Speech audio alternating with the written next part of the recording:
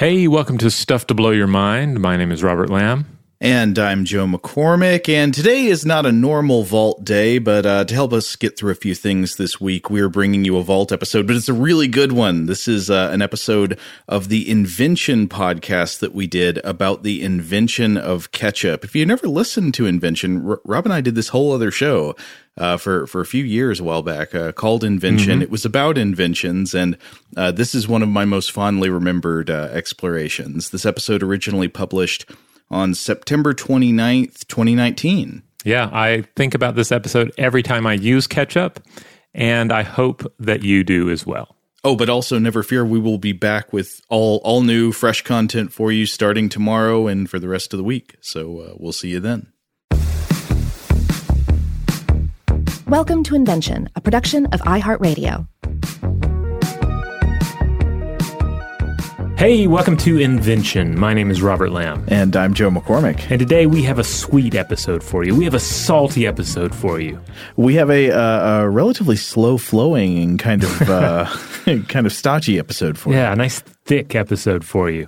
Because today's episode is about ketchup, which I just want to go ahead and put it out there. This is going to be far more interesting, far more complex, and a little bit more confusing than you might anticipate.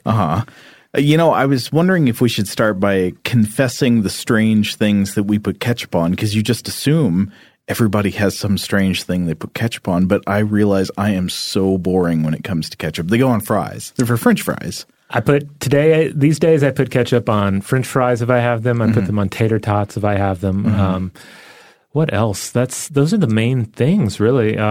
If I'm making my own cocktail sauce, obviously I use ketchup as the base for that. Right. But yeah, aside from that, I don't think I ever had any strange ketchup habits growing up. I think I would occasionally take a baked potato and cut it up into rounds and put ketchup on that. Nice. To the at least slight disapproval, I think, of the rest of the table. But my argument was, look, this is essentially the same as French fries. We put ketchup on French fries. I'm just doing this to my baked potato instead of covering it in butter and sour cream and what have you. How about you, Seth? Do you put ketchup on soft serve? He says no. My son doesn't even put ketchup on anything, and he's certainly at that age where you see a lot of strange ketchup or even sort of ketchup first strategies. Like one I've definitely seen before, and maybe I did see him do this when he was younger. It was like take a French fry, dip it in the ketchup, lick the ketchup off the French fry, dip the French fry again, and essentially use the French fry as a soggy delivery system for that sweet, sweet and vinegary and salty, overpowering taste profile that is ketchup. You know, I was looking at the Heinz website earlier today, and I found one page where they were like, they were trying to, I think, advertise the benefits of ketchup beyond just it tasting good. And they were like, you can use ketchup to get your kids to eat healthy foods. Just put ketchup on healthy foods and then they'll eat them. And I was thinking, I don't know, how exactly does that work? Do you put ketchup on spinach and then they eat the spinach? You put it on sweet potatoes? And I don't know. Yeah, I mean, I don't have a lot of room to talk on this because my son fortunately has always been a very good eater. But I can imagine if you're struggling, just trying to get any food into a young child, you would turn to putting ketchup on just about anything to make it happen. You know, we don't want to vilify ketchup today because ketchup already in many ways has a pretty bad reputation, especially among foodies and, people of sophisticated palates. I think sometimes look at ketchup as a thing that's just ruining the culinary world. It's worldwide, global homogeneity in cuisine. It makes everything taste the same. It just crushes individual flavor profiles of foods. It signals that, like, you don't want to taste anything for itself. Yeah, generally it's considered an insult to reach for or ask for the ketchup when you order something at a really nice restaurant or even just a passably nice restaurant.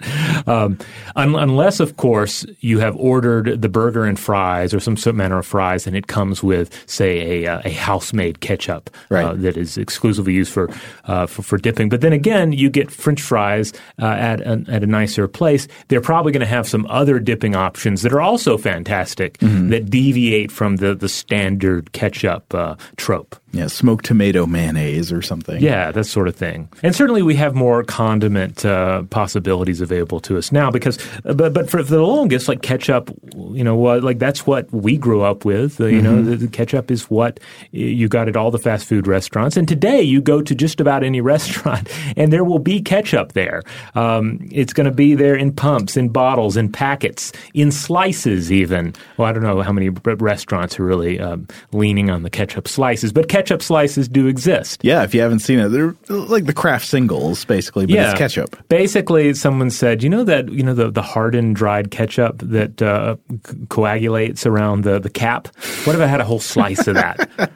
Wouldn't that be great? I don't know. Maybe it is great. I have not tried it. But that's what we're going to be talking about today is the world of ketchup. Where does it come from? What is it, and why is it so potent? Why is it so powerful? It's something we all take for granted, but it has an interesting story. So what is ketchup usually made of today? When you get tomato ketchup in a bottle, your standard stuff, not the weird kind, just the standard ketchup you get at the store, at the diner.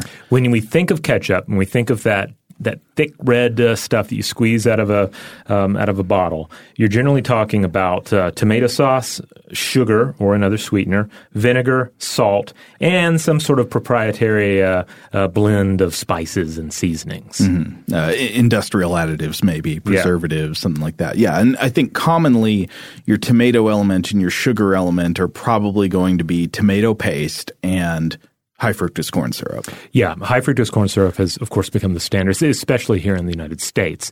But that being said, and as we'll touch on later, like you can find a lot of ketchups on the market, including ones from Heinz that are sweetened, say with the sugar or honey or reduced sugar and honey. There are plenty of other options out there now. When in previous decades, though, I think it was pretty much you had the one choice, right? Right. So when we dip a French fry in ketchup, or we put ketchup on our burgers, our hot dogs, our wontons, whatever you're putting it on, it brings that blessed sweet, sour, and salty taste to any bite. So it's potent stuff. It delivers several things that we as organisms are hardwired to crave.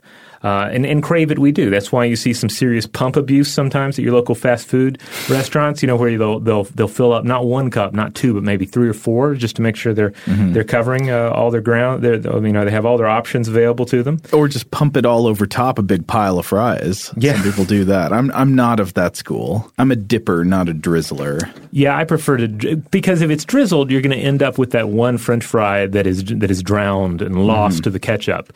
But then again, I think that has a benefit as as many of us become a little wiser as we get older and we realize we should not eat all the French fries. Better that some of the French fries drown and become inedible than to actually polish off the entire plate.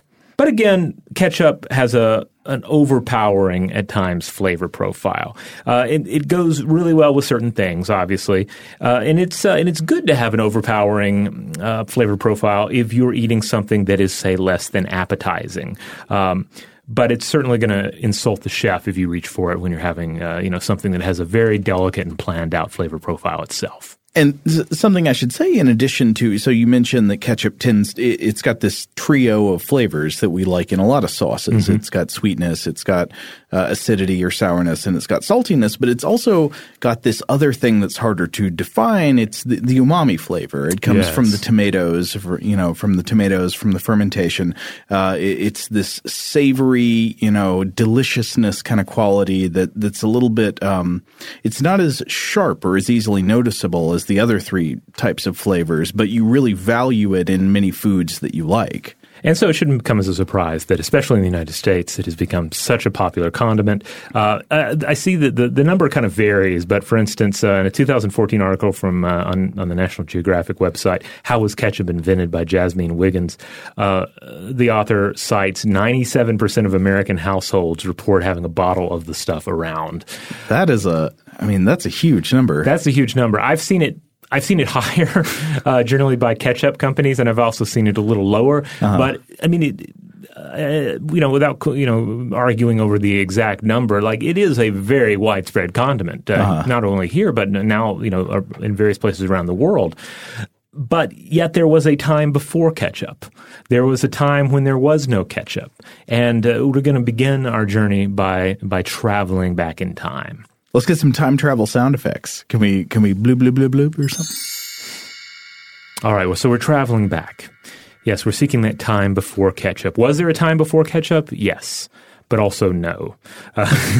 Because I told you this is going to be a little more confusing than you might think. Because in a large sense, we have to consider the legacy of the condiment, of the sauce itself, and to think about its inception. You know, what does it mean to put a sauce on something? Mm-hmm. Like what is ketchup itself? You know, what is it essentially doing?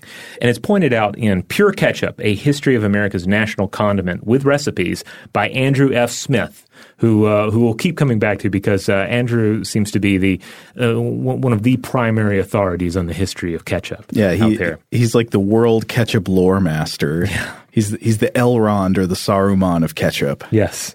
But according to Smith, humans have attempted to preserve foods with salt for thousands of years. It retards the growth of bacteria, and salt and water used like this, is known as brining. Brine something just right, and certain species of bacteria produce lactic acid, which kills off harmful bacteria and lowers the pH. It also creates an environment suitable for fermentation, and this changes the flavor. Yeah, this pickling. Yeah. And, of course, we have pickling traditions in cultures just around the world. Mm-hmm. And we could easily do an entire episode just on pickling and food preservation. I think we will. Yeah, that in and of itself is a fascinating topic, especially when you get into all the varied forms of it, from like burying a bunch of dead birds in the earth, the earth does play a role in a number of different fermentation strategies that were developed. The idea of taking a few ingredients, bundling it away in the darkness of the earth, and then bringing it back up when you need it, when the time of the harvest has grown cold.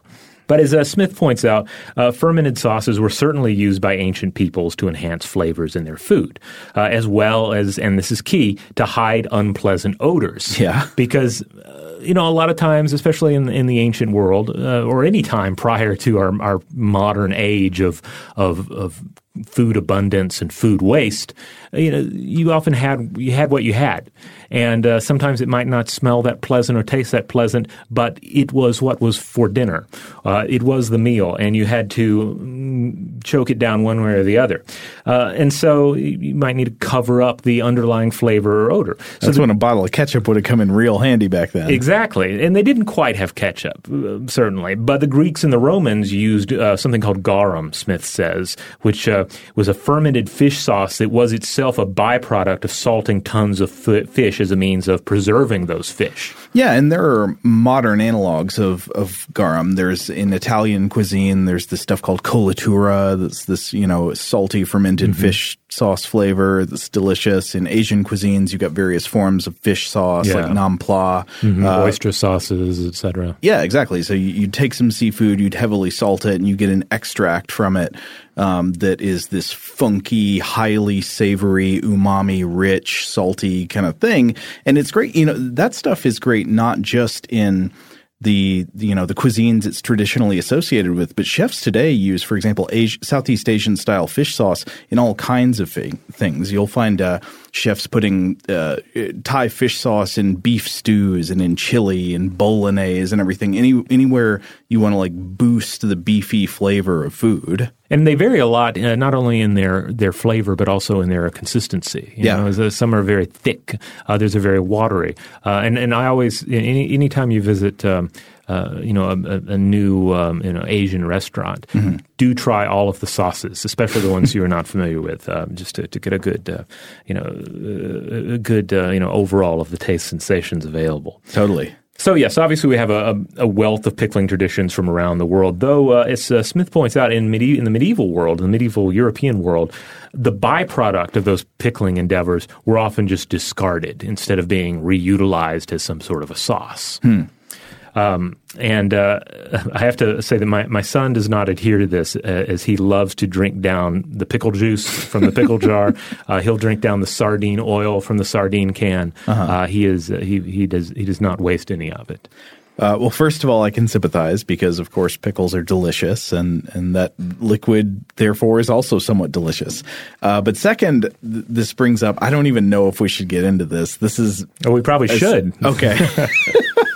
I don't want to spend half an hour talking about this, but I just had to mention my favorite article of all time from my hometown newspaper. The Chattanooga Times Free Press hit, "Caught in a Pickle, Chattanooga Attorney, Friends Explain Strange Addiction." And it's about people who can't stop drinking pickle juice. The main figure in this article is a local lawyer who tells these stories about how when he's driving home from work, he would stop at the grocery store and he'd get a jar of pickles. He'd take them out to his car and he'd dump all the pickles out in the parking lot and just guzzle down all the juice. But now he's figured out that the smarter and more economical thing is just to buy jugs of pickle juice, like dill pickle juice, by itself. You can order it from, I don't know, various manufacturers. I guess some people just add their cucumbers straight to dill pickle juice. But there are these accompanying photos on the Times Free Press website of this guy posing with a gallon jug of dill pickle brine like it's a prestigious award. Yes, I love this. I've read articles about like people who are such fermentation enthusiasts that they and sometimes they back this up with arguments about the health benefits of fermented products and they'll sometimes take on a very fermentation heavy diet. But I also have heard just anecdotal accounts. I think my aunt was really into kraut juice for a long time, and maybe still is. Just because she liked it, or for like health remedy kind of? I think it was because she just liked the flavor. Well, I love pickles too. I don't go that far, but. Yeah. It reminds me of the Hannibal Buress stand-up comedy bit where he's talking about saving the jar of pickle juice after all the pickles are gone so that he can flick it onto his grilled cheese sandwich. I don't know this bit. It sounds smart. Yeah, basically it's like it's a bit about roommates and not wanting the roommate to throw out the pickle juice because the pickle juice still has use. It can still be flicked onto and I think that gets down to what we're talking about here. Like yes, right. the resulting pickle juice is still packs flavor. It can still be used to enhance other foods. So even though in the medieval European world, people weren't that into saving their food preparation juices, still you had traditions of creating sauces. From early Greek times onward, Europeans made sauces that were based in large part on vinegar, ranging from the simple to the complex, and they grew very complex in Elizabethan Britain. Sauce, after all, is where we get the saucer from, which is, of course, ends up being so vitally connected with the tea culture that grows out of Britain. It's actually for sauce? I had no idea. This according to our ketchup expert, Andrew F. Smith. All right. Well, I don't mean this as a slam against British food, but if you are sometimes going to be consuming, I don't know, say largely bland foods in your diet, sauces are clearly going to become pretty popular. Yeah. And he points out that in Robert May's 1685 book, The Accomplished Cook, the author lists 13 sauce categories. And each of those sauce categories can contain upwards of a dozen different sauces that you can make to, say, put on your mutton. Yeah. Now, I don't know how this lines up historically with the French sauce tradition, but obviously that's a huge thing as well. Like, the French have all these French high cuisine has this whole family system of sauces, like sauces that you make and then the sauces that are derived from those sauces, the mother sauces and the sauces you make out of them. For example, you might make like a French brown sauce, and then from that can be derived these vinegar-based changes. It's very complex. So that's the European theater, roughly. But then also, of course, across the continent, across Eurasia, you have different traditions going on. Salted and fermented fish sauces are an ancient part of Southeast Asia and as well, and they too are numerous and varied in their flavor and consistency. For instance, in China, the soybean was domesticated by roughly 28-30 38 BCE, and eventually soy sauce springs from this. Right. One of the great sauces of human creation. The ultimate savory condiment. Yeah. And then, eventually the Western and Eastern kingdoms of the sauce eventually meet.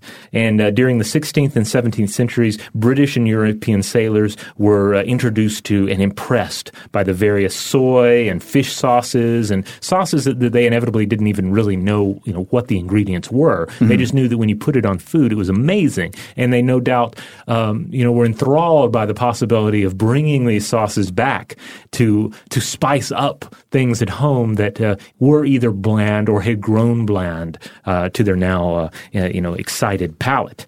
So they encountered these things on their voyages. Smith writes, quote, "From this culinary crucible of salted, pickled, and fermented foods from ancient Europe and exotic Southeast Asia, British ketchup materialized during the 18th century." All right, it's time to take a break, but we'll be right back with more on the history of ketchup. All right, we're back. Okay, Joe, who invented the ketchup? Was it Sir Carmichael Ketchup? Was it Baron von Ketchup? There have been names proposed by various food historians over the years, but these proposals are definitely wrong. We just know for a fact. We don't know the inventor of the original ketchup, but as we've been explaining somewhat, the question of ketchup's inventor is fraught anyway because the sauce has evolved so much over time. So where do you put the inventor? Ketchup seems to be a long lineage of copies of types of sauces. And so the origins of ketchup bear very little resemblance to the sauce that's sold under that name in most of the world today. But nevertheless, we will do our best to trace the origins of how that sauce came to be. So when you think about the characteristics of ketchup, Andrew F. Smith points this out, and I think he's correct. You try to think of the three main characteristics of ketchup. You'd probably think that it's something that's thick, something that is sweet, and something that is made from tomatoes, right? Yes, and of course also just vitally red. Yeah. Like so red that it often in our comedies and cartoons, it is a substitute for human blood. Yes, and so the origins of ketchup possess probably none of these qualities at all. Not made from tomatoes, not sweet, not thick, not red. And so in his book, in Pure Ketchup, Andrew F. Smith relays a number of competing theories about the origins of ketchup, most of which we now know are almost definitely wrong. A lot of the older origin stories lie in Europe, like, for example, that ketchup comes from the English word cabbage, which is a type of fish pickled in vinegar. This and the idea that this is a cognate for the French term escabeche, which means like food in sauce, or the Spanish escabeche. This theory is now considered incorrect. It seems generally agreed that ketchup, as we were saying before the break, comes from some kind of tradition of Asian cuisine. But while that's pretty well established, it gets harder to pin down in more definite ways. In 1877, somebody named Aeneas Dallas speculated that the word ketchup comes from a Japanese word kitjap, K-I-T-J-A-P. However, this does not seem to be an actual Japanese word or even a possible Japanese word. That formation does not come together in Japanese syllables. It's also been speculated to have come from a Malay word, K-E-C-A-P. I'm not sure how that would have been pronounced, maybe ketchup. However, this also seems unlikely. I think among food historians, the favored theory now, as originally put forth by the editors of the Oxford English Dictionary, seems to be that the English word ketchup has Chinese origins and that it really comes from ketchup, quote, a word from the Amoy dialect of Chinese meaning the brine of pickled fish. So this would give it a fish origin, though I've seen other origins I'll mention in a second. Smith notes that an ethnologist named Terrien de Lacouperie has argued that while the word is Chinese, it does not appear to have come from the Chinese mainland, and that this scholar thinks it more likely emerged from Chinese speakers living elsewhere in Southeast Asia, such as in Vietnam, and that the British probably first came into contact with this sauce and the name of this sauce somewhere in what is today Indonesia. Now, I was also reading about the origins of ketchup from the Oxford Encyclopedia of Food and Drink in America, and that's from OUP, edited by Bruce Craig from 2013. The editors there – also I should say that the entry is by Andrew F. Smith, who yet again apparently just seems to be the ketchup master. But this entry is more recent than his book, so I would imagine it incorporates, more recent sources and scholarship on that. Though the editors here and Smith seem to still be going with the idea of the Chinese language origin story for the term ketchup. They think it comes from Ketchup, and it would refer to a savory fermented sauce. Here, though, they say not made out of fish, but made out of soybeans. So I'm not sure. There seem to be these competing theories about whether this sauce would have been fish-based or soybean-based or maybe both, but there does seem to be general agreement that this was some kind of very umami-rich, savory kind of sauce. And fermented soybeans in salt or brine provide a fantastic savory flavor in many forms. We've talked about fish-based sauces like garum or whatever, but soybean-based sauces are amazing. Of course, soy sauce, the ultimate savory condiment, is brewed with soybeans and usually some kind of roasted grain. But that's not the only one. You've also got, for example, miso in Japanese cuisine, which is a seasoning often in a paste form that gets made from fermented soybeans and other varying ingredients like koji. This reminds me, you'll occasionally see sort of, loose time travel arguments where someone will say, hey, if you were able to bring back, 6 machine guns in a time machine and go back to ancient Rome, could you conquer the Roman Empire? I think an even more interesting question is if you were to bring back like a single caddy of spices and sauces from, say, your local Vietnamese restaurant or Thai restaurant. Did you conquer the British Empire? Could you conquer, any empire of the British Empire or certainly the Roman Empire? The Romans were big foodies. They were all about exploring new flavors. But if you were to present them with this, would you have the upper hand? At least until you ran out, anyway. Yeah. Maybe instead you should bring like a soy sauce brewery along with you or something. Yes. A few recipes, secret recipes in code. So Smith writes anyway that the British colonists and traders would have come into contact with sauces of these kinds either maybe while in China or, as we were saying earlier, maybe more likely somewhere in Indonesia. And then they tried to duplicate the flavor once they came back home, but without access to the crucial ingredient, at least in one branch of this theory, of soybeans. Yeah, I love the idea that they've brought their this precious sauce back with them, and they've used it up. They've beat on the butt of the bottle. They've used their knife to get as much out as possible. They've added hot water and shaken it up and then poured the remnants onto their food. But now they are out and they must try somehow to create it again with the limited resources that they have. So it's like people doing the copycat recipes. The same way today you'll find somebody with a blog who's like, here's my Chick-fil-A chicken sandwich recipe. Yes. Make it home instead of going there. Mm-hmm. That's what they would do with this sauce. And another one of the reasons I was thinking about this origin in Southeast Asia and in Indonesia is you mentioned earlier that Nat Geo article by Jasmine Wiggins that it cites as an example of an early ketchup recipe in English, a recipe published by an author named Richard Bradley in 1732 for something called ketchup in paste, which said that the sauce came from, quote, Bencoolen in the East Indies. And I think this must be referring to an area of British Bencoolen, which is spelled differently than it is here in this citation, but would have been pronounced the same, I guess. And it's this coastal region of Sumatra around the area of today's Bengkulu city, which is, of course, in the country of Indonesia. But anyway, wherever this comes from, it's somewhere over there, and the British bring it back to Britain. And they've tasted this awesome savory sauce. It's got this salty umami punch. Maybe it's made out of fish, maybe it's made out of soybeans, maybe both.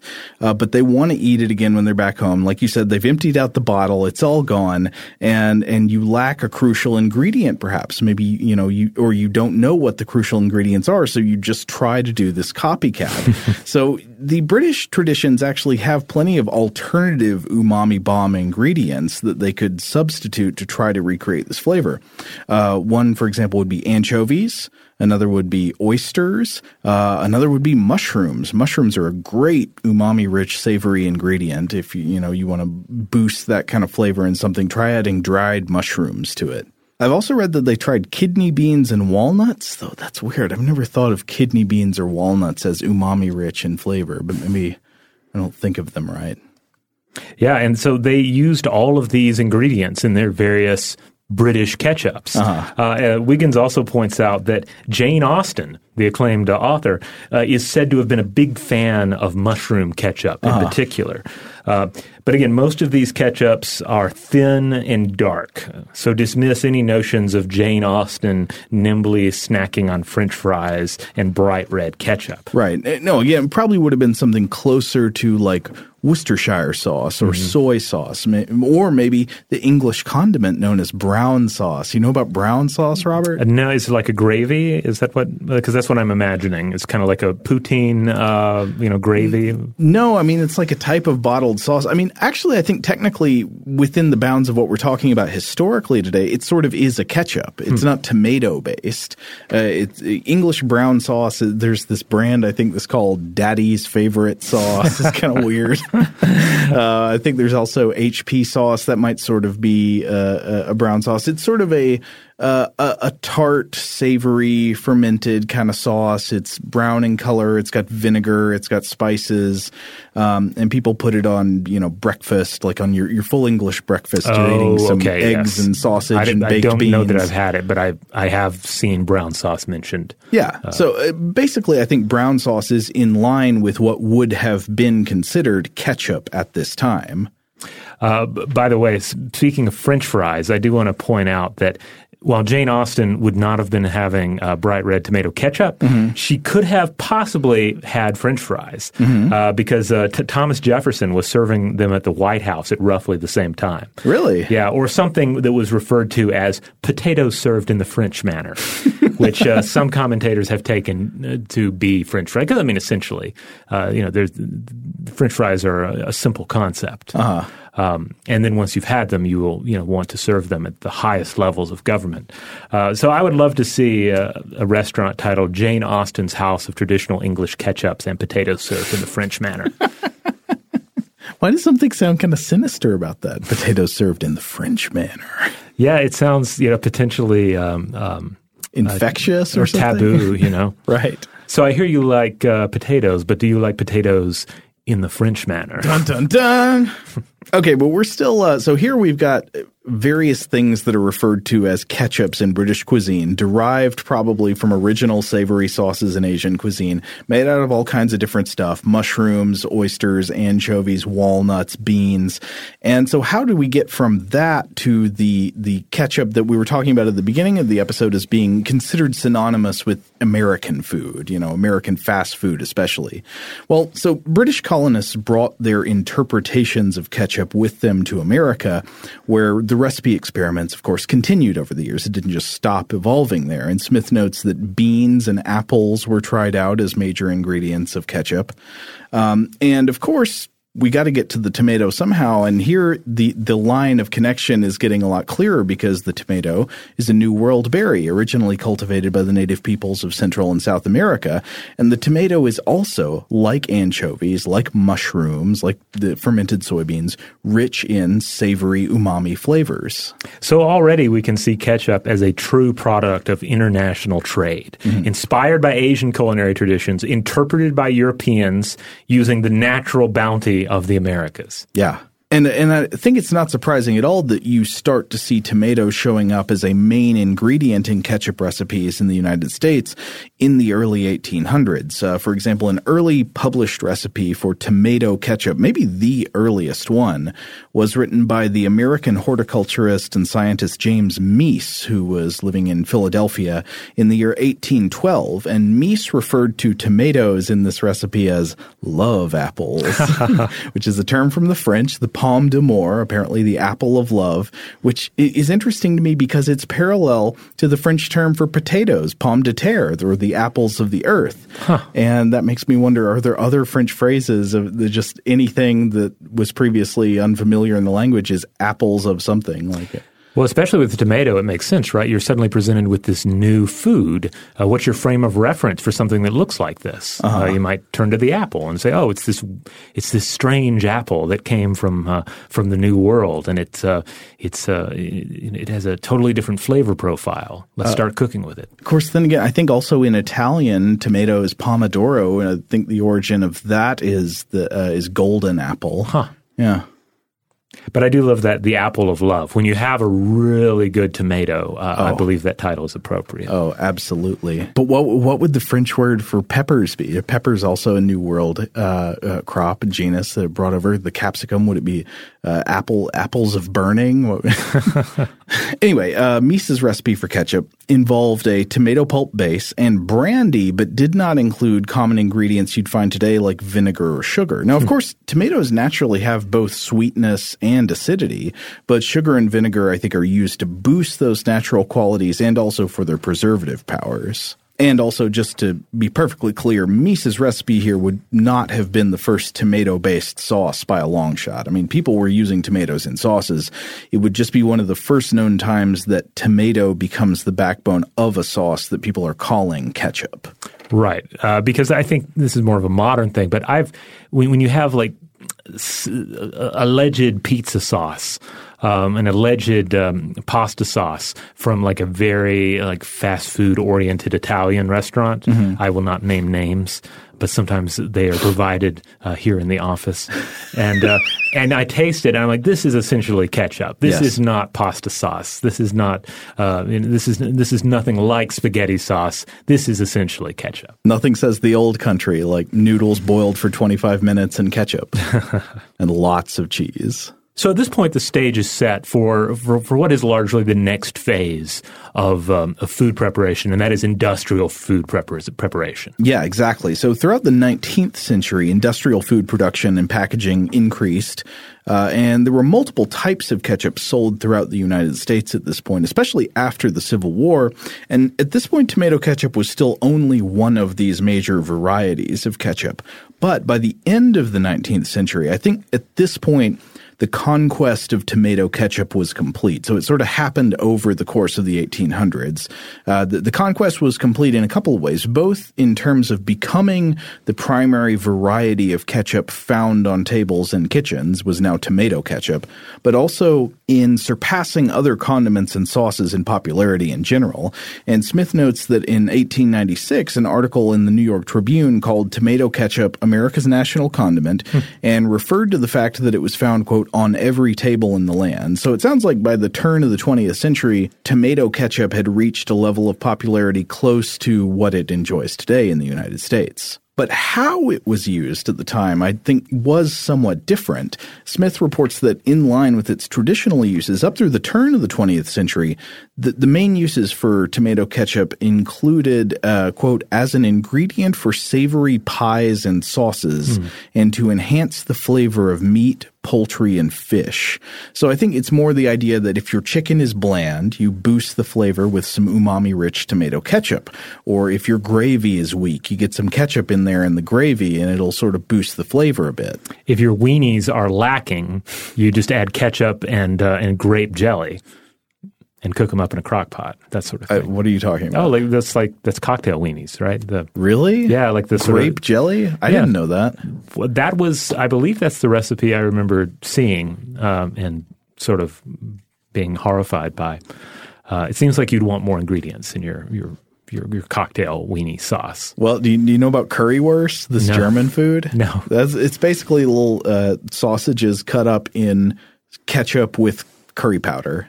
That's basically it. And this is something you make or something you purchase in a can? I think it's like a German kind of fast food. I don't want to slander German cuisine. But curry is certainly another one of those flavor profiles that has conquered the world, becoming, of course, basically curries have become an essential part of English cuisine. Yeah. Curries have become a very popular part of modern Japanese cuisine. And curry can be found, throughout the United States in various cuisines. Oh, you go into a traditional English chip shop, you'll find it. You can get the tartar sauce or you can get the curry sauce at a lot of them. So basically, what you're getting at, though, is that the use of ketchup at the time was more as a catch-all sauce, an ingredient sauce. Yeah, and so I think it was later in the 20th century that ketchup became most associated with what Smith calls its three major host foods. Can you guess what these are? Well, we've already touched on French fries. Right. And, the other big one that comes to mind is, of course, the fast food hamburger. Of course. There you go. That makes sense. Of course, the third one is the hot dog. This is controversial, and on one hand, I don't want to be that jerk that tells other people what to eat or how to eat, except right now I always get that feeling about this one topic in particular, which is that if you're going to eat a hot dog has a very natural heavenly soulmate, and that soulmate is mustard. Ketchup on hot dogs seems like a strange betrayal to me. Yeah, well, I don't have a real firm opinion. When I have a veggie dog these days, I tend to have mustard. Yeah, I tend to put sauerkraut on it. Sauerkraut's a great choice. Yeah, and I also like a little horseradish. That seems stranger, but I'd be willing to try that. Yeah, I've gotten to where I like horseradish on just about anything. Like it's a good way to like spice it up and make sure I get that blasting moment, like where I kind of poison myself, where I don't know which bite it's going to be, but I know one of the bites I take of this veggie dog is going to make me go blind for a second. Well, I like that. I like the sound of that. Also, though, have you ever had horseradish on smoked fish-based spreads? Like on a smoked trout or like a baked salmon kind of spread? I don't know that I have. Yeah. I've had like the wasabi in sushi, which that's an example of the horseradishy type flavor going super well with fish flavors. So I imagine it would be amazing. It's very good. The local restaurant here in town, the General Muir, is kind of like a New York deli style place. They do like a baked salmon spread with horseradish on top. It's delicious. Now, speaking of putting sauerkraut on dogs, though, I bet other traditions that are similar to sauerkraut, say kimchi, would be amazing on a hot dog. Absolutely, yeah. Kimchi's good on everything. But anyway, I guess one thing that we should realize from this history is that if there's one feature we most often think of as necessary for ketchup, it probably is that it's a tomato-based sauce, and this is just historically not the case. Tomato-based ketchup is a particularly popular variety of ketchup that achieved dominance over time. Now, we were already alluding to them earlier, but when you talk about ketchup, you got to talk about one big brand name, right? There were originally tons of different producers of ketchup in general and tomato ketchup specifically in the United States and in Britain. But in the early 20th century, one company established itself as sort of the big troll in the arena, the dominant player in tomato ketchup manufacturing and sales. And of course, that was the Heinz company. Right. Yeah. This is one of those situations where you might think, oh, well, we just think of Heinz because they're the major company today. But no, it's like it's impossible to separate the history of ketchup from the history of Heinz. Yeah. Historian Gabriella Patrick points out that during the 1800s, when the Heinz company, came to life, ketchup was made out of all the aforementioned ingredients, from the anchovies to the mushrooms, but also grapes. That was an additional ingredient they included here. She included here. So it's also important to note that up until Heinz, this was not something you just exclusively bought at a store. Ketchup was something that was also just made in the home, and it was, no matter what the ingredients, generally more of a watery substance. This idea of like the thick ketchup is largely a product of Heinz, and we can largely look to Heinz as the originator of this characteristic. And they would go on to make a big deal about that thickness. I want to talk about that in a bit. So Heinz focused in on tomato sauce, sugar, vinegar, and spices. And then they made it thick. They made it as thick as you're probably accustomed to. Thick in a way that it wasn't made in the home. And thick in a way that certainly lends itself to certain usages that you wouldn't be able to get out of just this watery substance. Yeah, it would be less appealing probably to, say, squirt on top of a hot dog. Like if it's watery, it would just kind of like soak into the bun maybe. Or to dip fries in for that matter. So H.J. Heinz Company had existed for decades, and they've been selling tomato ketchup since 1873. And Heinz remained the largest producer of ketchup throughout the 20th century. It was flanked by competitors like Hunt's and Del Monte. One interesting historical intersection, I thought, is between the Heinz Company and a book that I was talking about in our summer reading episode of Stuff to Blow Your Mind recently. And that concerns the push for pure food and drug laws in the United States by the chemist Harvey Washington Wiley and others. So in 1906, when the U.S. Congress passed the Pure Food and Drug Act, a lot of industrial food producers would have been using preservatives like formaldehyde and borax and stuff that Wiley was very against. And one major beneficiary of this act apparently was Heinz, since I was reading a New York Times article that mentions that they had a method to sterilize and bottle ketchup at scale without the use of toxic preservatives. And because they already had this method at a plant, I believe it was in Pennsylvania, they benefited from the passage of this law. All right, on that note, we're going to take a quick break. And when we come back, we will continue our discussion of what is essentially the modern history of ketchup.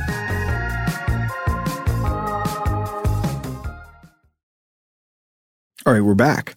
So we've been talking about how, in a way, tomato ketchup is already something that has a global culinary history. It came from Asian cuisine originally, and then was something that British cooks tried to recreate and then spread to America, had tomatoes incorporated. But today, tomato ketchup is not just a regional favorite condiment. It is a huge global manufacturing success. It's spread to countries all over the world, especially alongside fast food franchises. And Andrew F. Smith notes that as of 2013, Americans purchase 10 billion ounces of ketchup every year, which works out to about 3 full bottles for every person in the country. That's a lot of ketchup. That's more than my household. Well, that's more than my household's purchase of ketchup bottles. But I don't know, when you start looking at ketchup consumed elsewhere, maybe it is accurate. I'm not sure. Yeah, for the whole world and not just America, sales top 840 million 14-ounce bottles a year. The Heinz Company alone claims that they sell 650 million bottles of ketchup a year, and they also claim, in addition to that, to sell 11 billion single-serve plastic packets of ketchup every year. That means about 1.5 ketchup packets per human on Earth. Wow. Now, another fact about Heinz ketchup specifically, we're all familiar with the Heinz ketchup bottle, the glass bottle that's on the table at the restaurant. If you've ever fought the battle of rheology against the slow-pouring ketchup stuck up in a glass Heinz bottle, apparently, we were alluding to this earlier, the slow pour of Heinz ketchup is something Heinz used to specifically boast about in ads for their product, resting on the logic that a thick, slow-pouring ketchup is higher quality. It means it's made from more tomatoes. Well, interesting. I could see how that messaging would stick to the experience of the thick ketchup. I mean, they've really got ads about it. I've got a link to one in here that's an old TV ad of theirs that's got this like jazz music playing, and they say like, for the slow pour.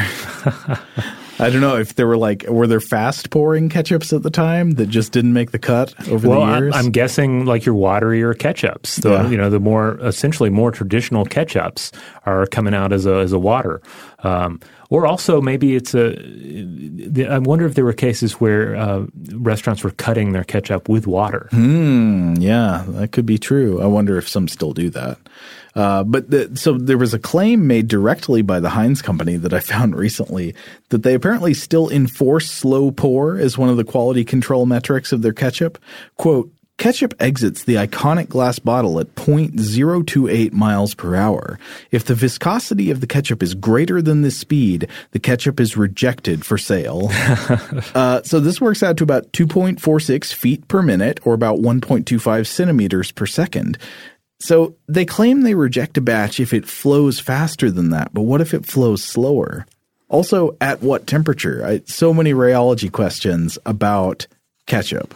Well, I imagine these are insider details that the ketchup testers would be privy to. Yeah. But here's the thing. What happens we've all had this experience, or, well, I don't know if everyone does, because now we have so many squirt bottles of ketchup. Right. But I feel like a lot of us have had that experience where you're trying to get the ketchup out of the bottle and it won't come out.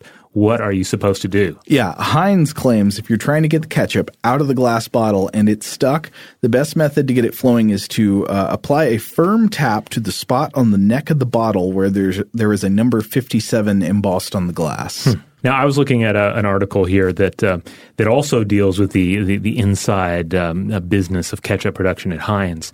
NPR's All Things Considered ran a great story just earlier this year titled "Meet the Man Who Guards America's Ketchup" by Dan Charles. He's like the knight at the end of The Last Crusade, who's there standing. I have waited for you to come and take the ketchup recipe, but you must be worthy. Yes, and that individual is Kraft Heinz Ketchup Master. That's his title, Hector Osorno.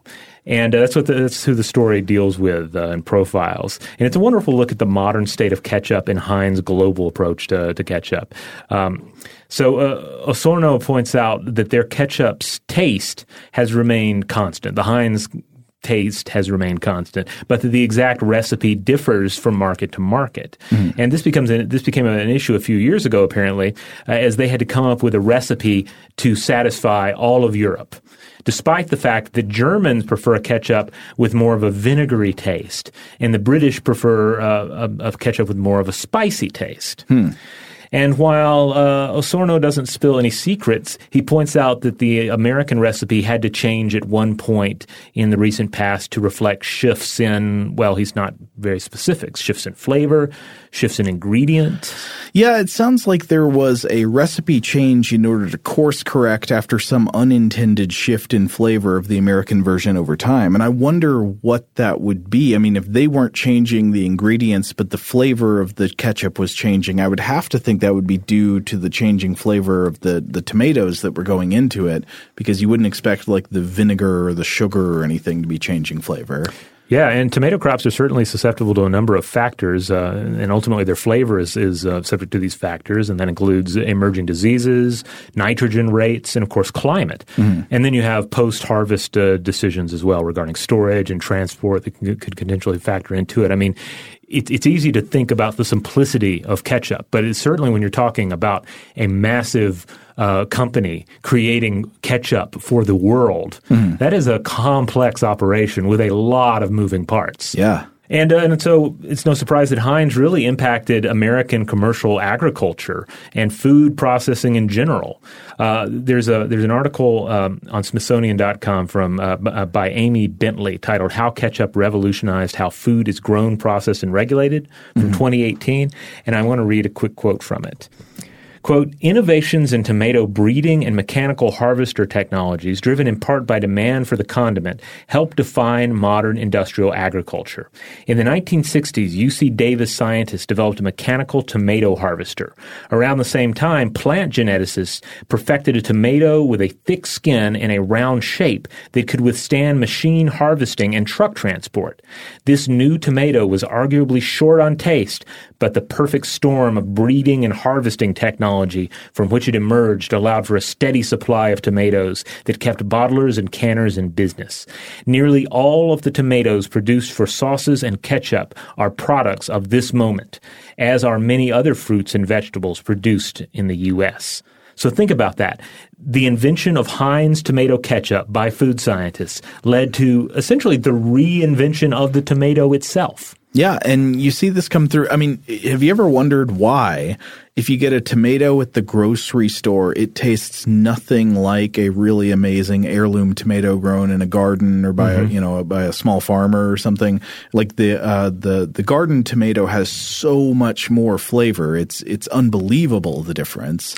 And I think a lot of that has to do with facts about what kinds of what is selected for when you're creating a grocery store tomato, which is probably similar to an industrial tomato. It's tomatoes that have to be able to survive the harvesting and transport process and then be appealing in whatever form they're sold. And so, for example, like tomatoes you buy at the grocery store are probably a big thing that's being selected for in the breeding process is just them not getting crushed in being harvested and shipped to the store. Yeah. So if you have given up on tomatoes, you think you don't like tomatoes and you're basing that mostly on grocery store tomatoes, then you really should try, if you have the opportunity to, try an heirloom tomato, try a farmer's market tomato and see if that doesn't give you something a little different. I will say also a very good compromise if a lot of people they can't make it out to the farmer's market or it's not the right time of year or whatever. If you're looking for a compromise, try cherry tomatoes or little grape tomatoes. I think those tend to be the best variety of tomato that you can get at a large-scale grocery store. So speaking of grocery stores, today Heinz sells about 70% of America's ketchup. And yes, the product is largely a monolith, but they and other ketchup makers have shaken things up. They've experimented with new concepts. And a big part of this is that the very international world that ketchup emerged from has kind of come back to challenge it in some ways. And in some cases, these products are very ketchup-like in their profile. I mean, consider blessed sriracha sauce or holy gochujang sauce, the Korean ketchup-like sauce. I love gochujang. I love it. Yes, it's so good. I've been using it. And I started off, of course, just using it, like on a bibimbap kind of a bowl. But now I keep using it on things that are not even necessarily Korean, just because it's so good. And it is kind of like Korean ketchup. In fact, if you do an Amazon search for quote Korean ketchup, you will bring up tons of gochujang, and as well as a sponsored Heinz ad at the very top. Here's one good thing you can make in your home. If you want something really exciting to dip your tater tots in or whatever, just make yourself some gochujang mayonnaise. Ooh. Yeah, mix it up together. Oh. And then there are also changes to what in what we want out of ingredients in our processed foods. So I feel like when I was a kid, you were pretty much guaranteed that your Heinz ketchup or any kind of ketchup you would buy off the shelf was probably going to have high fructose corn syrup in it. And the consumer demands have shifted in many ways away from that. So just a quick glance at the Heinz website, you'll see that they have a number of varieties available. You can get your no salt added, your no sugar added, your organic, your simply ketchup, which is a no GMO ingredients, no high fructose corn syrup version of the product. They have a honey and reduced sugar sweetened version. They have an added veggies version that is 25% added veggies, they claim, with carrots and butternut squash. Which is interesting, getting away from the idea of just tomatoes, at least sneaking some other vegetables in there. And then they also have hot and spicy, jalapeno, and sriracha tomato ketchup. Do they make one out of oysters and walnuts and mushrooms? Not yet, but who knows? Maybe like Heinz Britain will be the next big brand. Old school ketchup. Yeah. And then, of course, there are those ketchup slices we mentioned earlier. Ugh. I'm sorry, I shouldn't hate. I'm sure they're fine.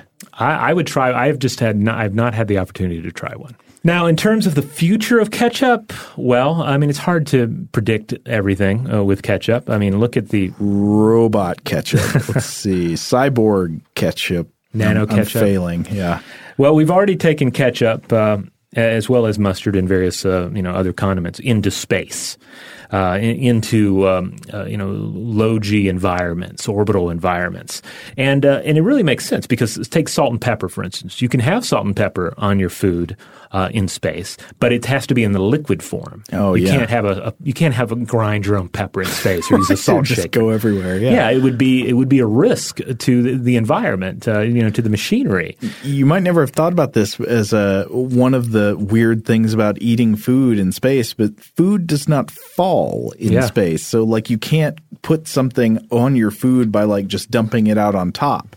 Liquids, you have to like get them to adhere to your food if you want them to stick. And therefore, a thick ketchup is ideal for a low G or zero G environment. I mean, in a sense, ketchup was destined to go into space. It foretold space travel in some respects. So it's reasonable to assume ketchup will continue to follow us into space and to other planets even. And to flavor the spice melange. Yeah. However, here on Earth, we're dealing with challenges here, different challenges, but challenges such as a changing climate, a warming Earth. And so companies like Heinz and other, really any major agricultural group are having to turn to sustainability efforts to deal with it. And then there are additional sustainability efforts that others are urging them to take on. I was looking at how climate change is impacting an American icon, Heinz Ketchup, which was from Harvard Business School's HBS Digital Initiative from 2016. And basically it discusses how ketchup depends on tomatoes, and tomatoes are subject to crop shortages and the resulting increased costs, as well as the challenges of decreased water availability. So basically they point out, companies like Heinz have a number of sustainability initiatives already in place, and they could stand to take a few more in order to safeguard the world's ketchup reserves for a future that is going to deal with a rapidly changing climate. I can imagine global ketchup shortages having profound negative effects. Yeah. Now, in terms of flavor, though, I don't know. It's kind of we already see a diversification of ketchup to a certain extent. I mentioned the examples from the Heinz website. So I don't know. Maybe we'll see. More savory ketchups, maybe return of more vinegar-based ketchups. Maybe those will become more trendy. Let's see, what's going to be made more abundant by climate change? Maybe algae-based ketchup? Yeah. But also another thing to keep in mind is if we're talking about like changes in the foods that we have available to ourselves, is we're forced to consider, say, more insect-based protein sources. Like that sounds like a place for ketchup, if you ask me. Yeah. Well, in getting picky kids used to new foods, they say ketchup can be helpful.